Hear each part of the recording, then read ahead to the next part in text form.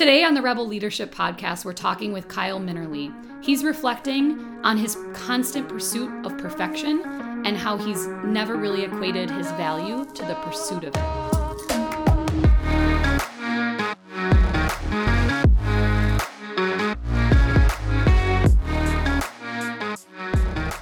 So the other day, we had a one-on-one. Yep. And you were super excited to share with me a presentation that you'd been working on. Yeah. And you pull it up, and it's extremely polished, and I was disappointed. Yep. I want to talk about that. Yeah. It was one of those moments where as soon as I put it up I knew that I was missing the mark. And I could feel myself even naturally shifting towards the other person in the room to be like, okay, maybe I can win this person over instead of just so they might agree with you and not me. Exactly. Because I felt like I had put so much time and effort into what I was doing that if we could just begin the process of working through it, that you would see the wider vision. And I remember I had this moment of why is she stopping me on page 1 to talk about the second word? See, but that's good feedback for me, right? As a leader, yeah. That I need to give people the space to present their thinking, even though on that first slide, I knew we were off. Right. So it was interesting from my perspective. Now hearing you play that back, it's such a reflective moment for me as a leader of giving people the space to present their thinking, even if you're I'm already 10 steps ahead. Yeah. Right? Because that's inappropriate on my part to not give you that respect for all the thinking that went into it. The difficulty, I think, comes down to time, though. You as a leader, you already knew first that wasn't what you were looking for, but then also that's not what the founder of the company was looking for, who was also in the room. And you being able to recognize that and identify it immediately, I should have had the faith and the trust, honestly, that no, she's correct in this instance and I should stop talking, because we only had an hour together, right? We hardly got through the rest of that conversation. And that's so true as far as anything that you're doing in a day. So let's unpack why I knew that it was off. Sure, yeah. So when I saw the first slide, even the words, the word choices to me matter so much that we use. Yeah. And reading the words, I knew it was a very specific articulation of what we were talking about and the directive we gave, but it wasn't the big picture. Yeah. And so seeing, and I think other leaders can relate to this, when you give a germ of direction in the beginning and then you don't hear from that person and you see a polished deliverable in the end. Yeah. I get frustrated that I didn't have the opportunity to have more dialogue that goes into that polished deliverable. And yet the focus is so much on this big reveal to impress me in the end that ends up not impressing me 9 times out of 10. Right. Because we haven't been aligned this entire time. Yeah. And to me, that's the wasted time. Right. Which, it ends up netting out to a lot more wasted time at it. And I feel like a lot of this is my own background of leading a department and needing to, when I present something, needing it to have that final vision, that final image, that when people look at it, they get inspired by it and they're like, I believe in this vision and I'm going to take that and run with it.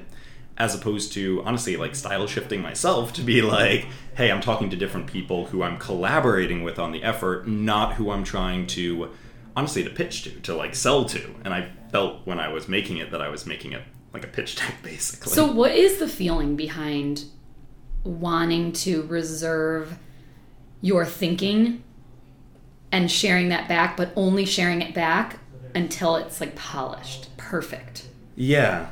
So I know you and I had been, we talked about this a little bit previously, but it's, my background's in acting, my background's in theater, and it does come down to that final moment of presentation, right? And when I'm saying that has to be a polished product, a polished presentation, in my estimation, you can still have that be a very real conversation and you can still dynamically evolve while you're talking to the person.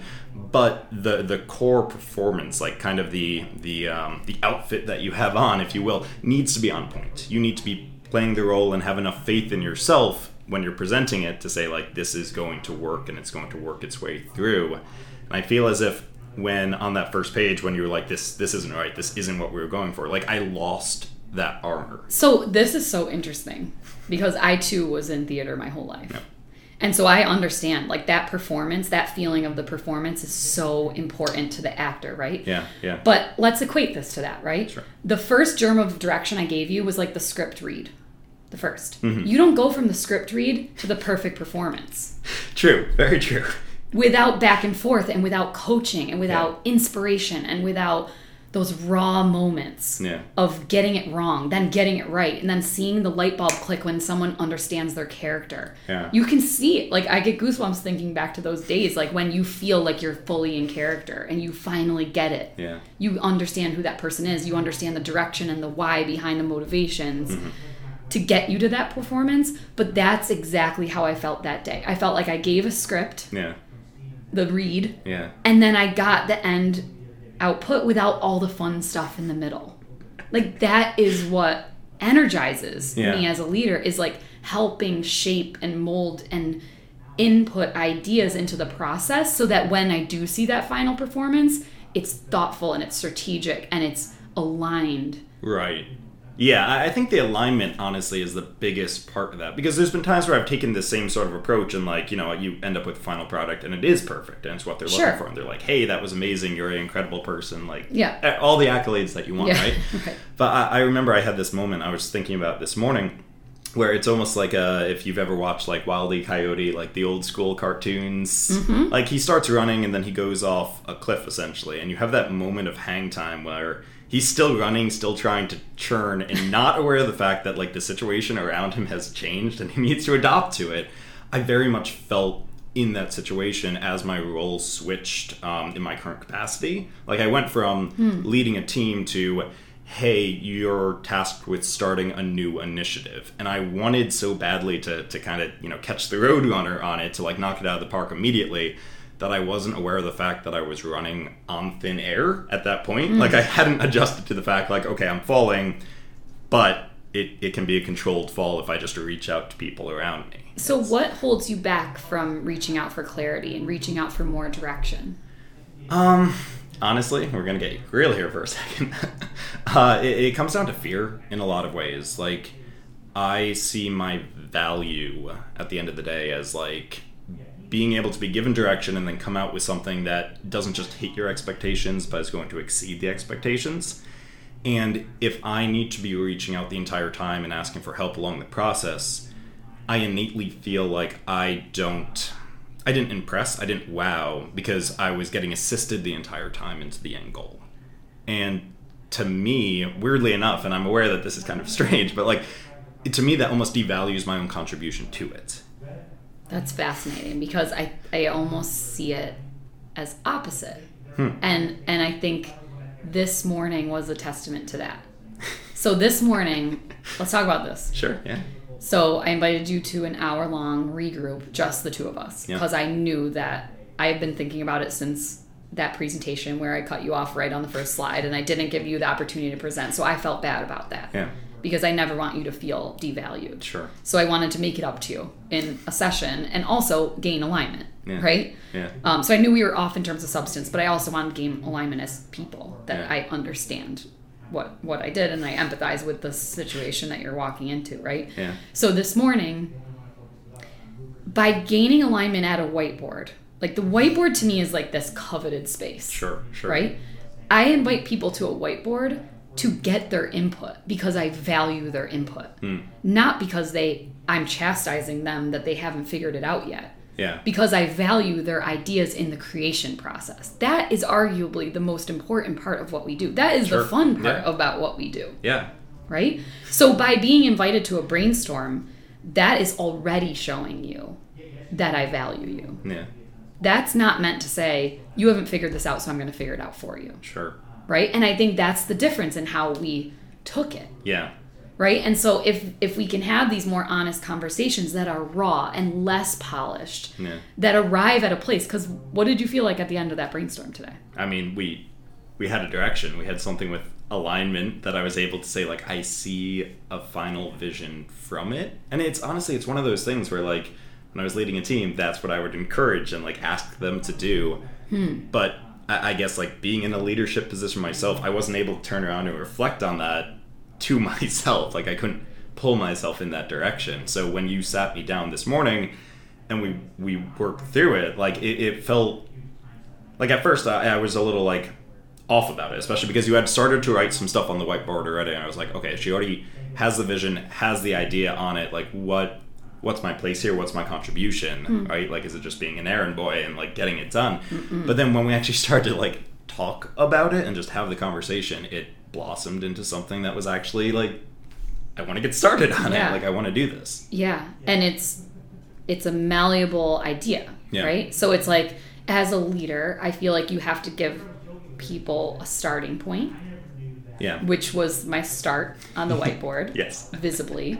But I really did not have it all figured out. That is what your job is in this whole thing, is like take this germ of an idea and turn it into something real. See, even that is a newer concept for me, because again, coming from the past where I had to say like, here's the plan from A to Z, help me make it the best possible, but here's where I want it to go, as opposed to you sitting down and saying like, I don't know what the right side of the board looks like at all. I don't. And like opening up in that way as a leader to me was kind of like, it was different than my past experiences with leadership, and it was kind of like, oh yeah, it's okay to not need to have the answers. You're not going to be chastised for it. You're going to be elevated and asked to contribute.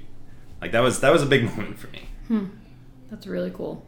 I'm so glad. There's been a lot of ahas throughout this one situation. So if we can all, like if every leader can just pause themselves and reflect and have a little humility in not being perfect.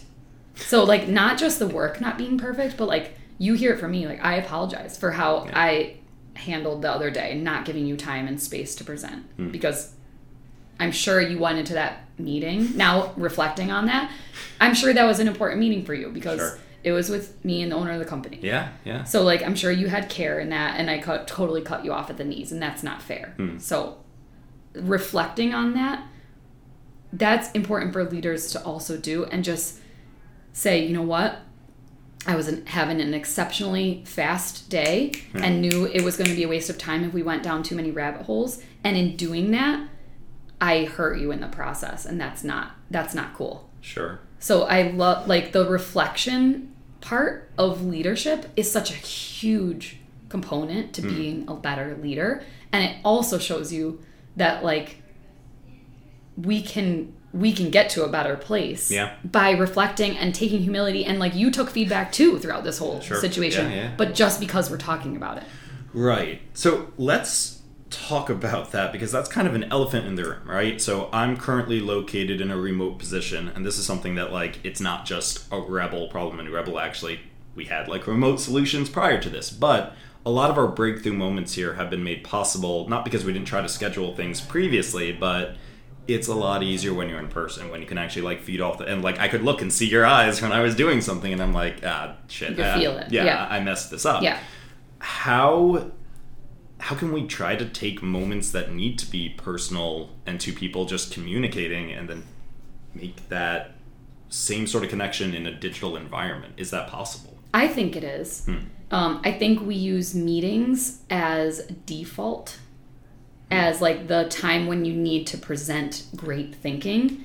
And I would much rather the honest conversations where you pick up the phone and call me and say like, hey, can I grab your ear for 10 minutes? I'm stuck on something, and I need to make sure that I'm in alignment with you still. Something else happened today. I feel like it's maybe moving our direction in a different angle than what we had agreed to. Can I just bounce this off of you? Because like that, I value that back and forth so much. That is much less about where you live and much more about how we communicate and how frequently we communicate. To your point, it's kind of like meetings. So we have the meeting every other week where we come in, but I'm coming into it with the same thing. I have my agenda, I have my presentation, I have my like, here's what I'm going to go through, and I'm going to show these you 8 want to impressive look prepared. things. Right, exactly. So it's more about the real human elements of like, how am I reaching out to you outside of these hours while still trying to be cognizant of like, hey, Allison's really busy. I'm not the only focus on this. See, but that piece is something as a leader, and I know it gets harder and harder the more our company grows. Sure. But I am arguably one of the most approachable people in the world. Sure, yeah. Right?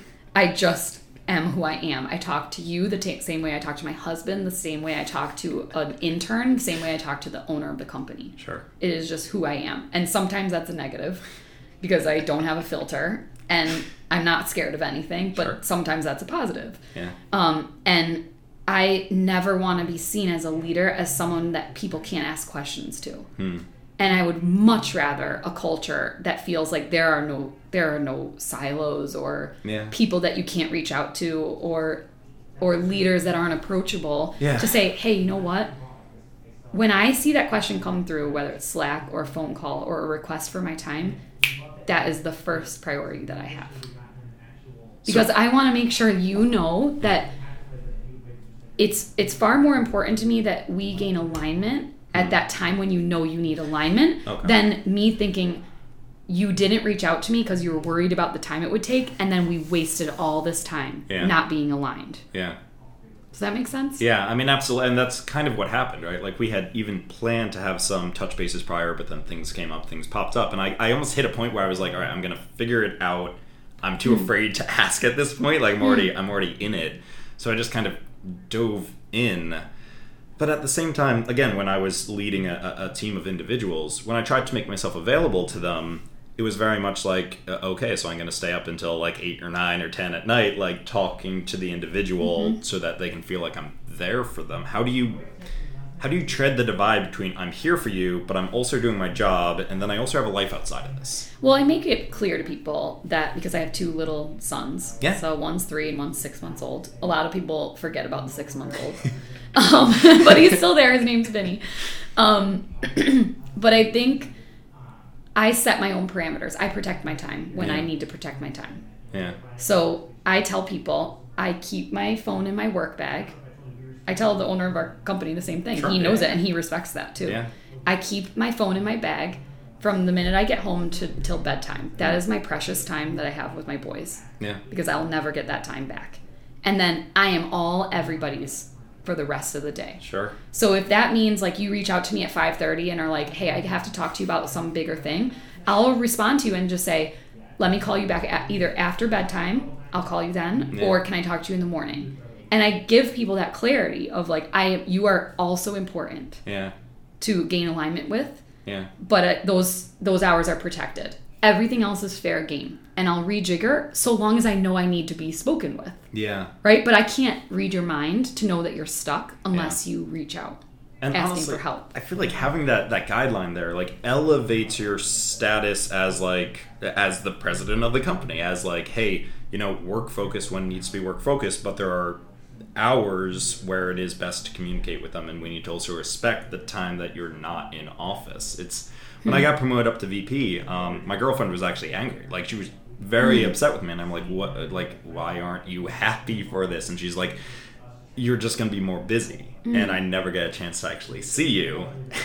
And it was kind of like this weird moment for me, because even when the role switched, I was kind of like down on myself, and I was like, well, shit, did I mess up? Like, what went wrong? What could I have done better? And she was happy, because she was like, hopefully this means you can actually have like working hours and hours outside of it.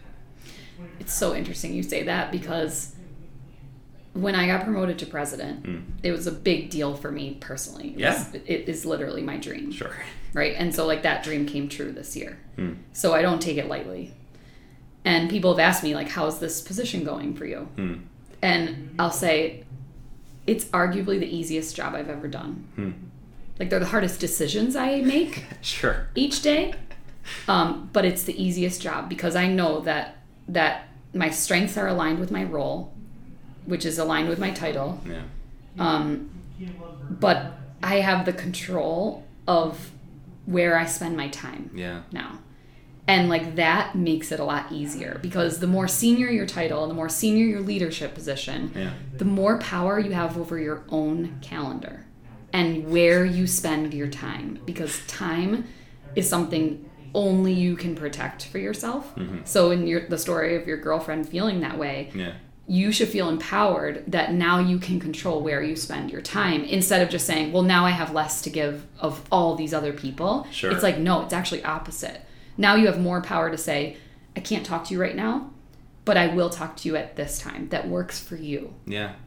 and almost prioritizing yourself first. It's so true. I mean, like my biggest concern now is, and especially over this last 2 weeks where I was doing the Wile E. Coyote, just like running on air, I found myself having blank spots on my calendar, and then I innately filled them with meetings and like trying to talk to people and like get things moving around, which wasn't necessarily like the wrong call. I just was activating people based off of what I thought I needed to do, which, to your point, like that wasn't the direction that I was supposed to be going in. So it moved from wasting my own time and efforts to also the time and efforts of those around me, because I considered that that's my value, right? Like how busy I am during the day is a direct reflection of my worth, which is like, when you say it, it's like one of those, like, I feel like this is like I'm in with the psychologist. I know. It's one of those things where it's like, well, that was stupid. We should change the name of our podcast. So if you were to like give leaders any piece of last advice based on what aha moment you just had today, what would it be? Oh, God, I mean, this comes back to what you said at the beginning. It's taking that moment of pause and reflection and to say, like, I got here not because of, like acting or always being polished 100% of the time or always knowing the right thing to say or the right thing to do, but instead for those other moments, for just showing that you know how to think and function and activate the right people. And honestly, like, it's weird because you say, like, in a position of leadership, what has this taught you? In a position of leadership, this has taught me that I need to trust those around me who might also be in leadership positions themselves. And it's less about me in isolation working to, better my department, and more about what can I learn from the other department heads who are around me as well, who have valuable things to share with me. And it's one of those, like, putting aside the hubris, even if you're not aware that it's hubris, because it's like, this is me, this is my own personal thing. Like, it's taking that moment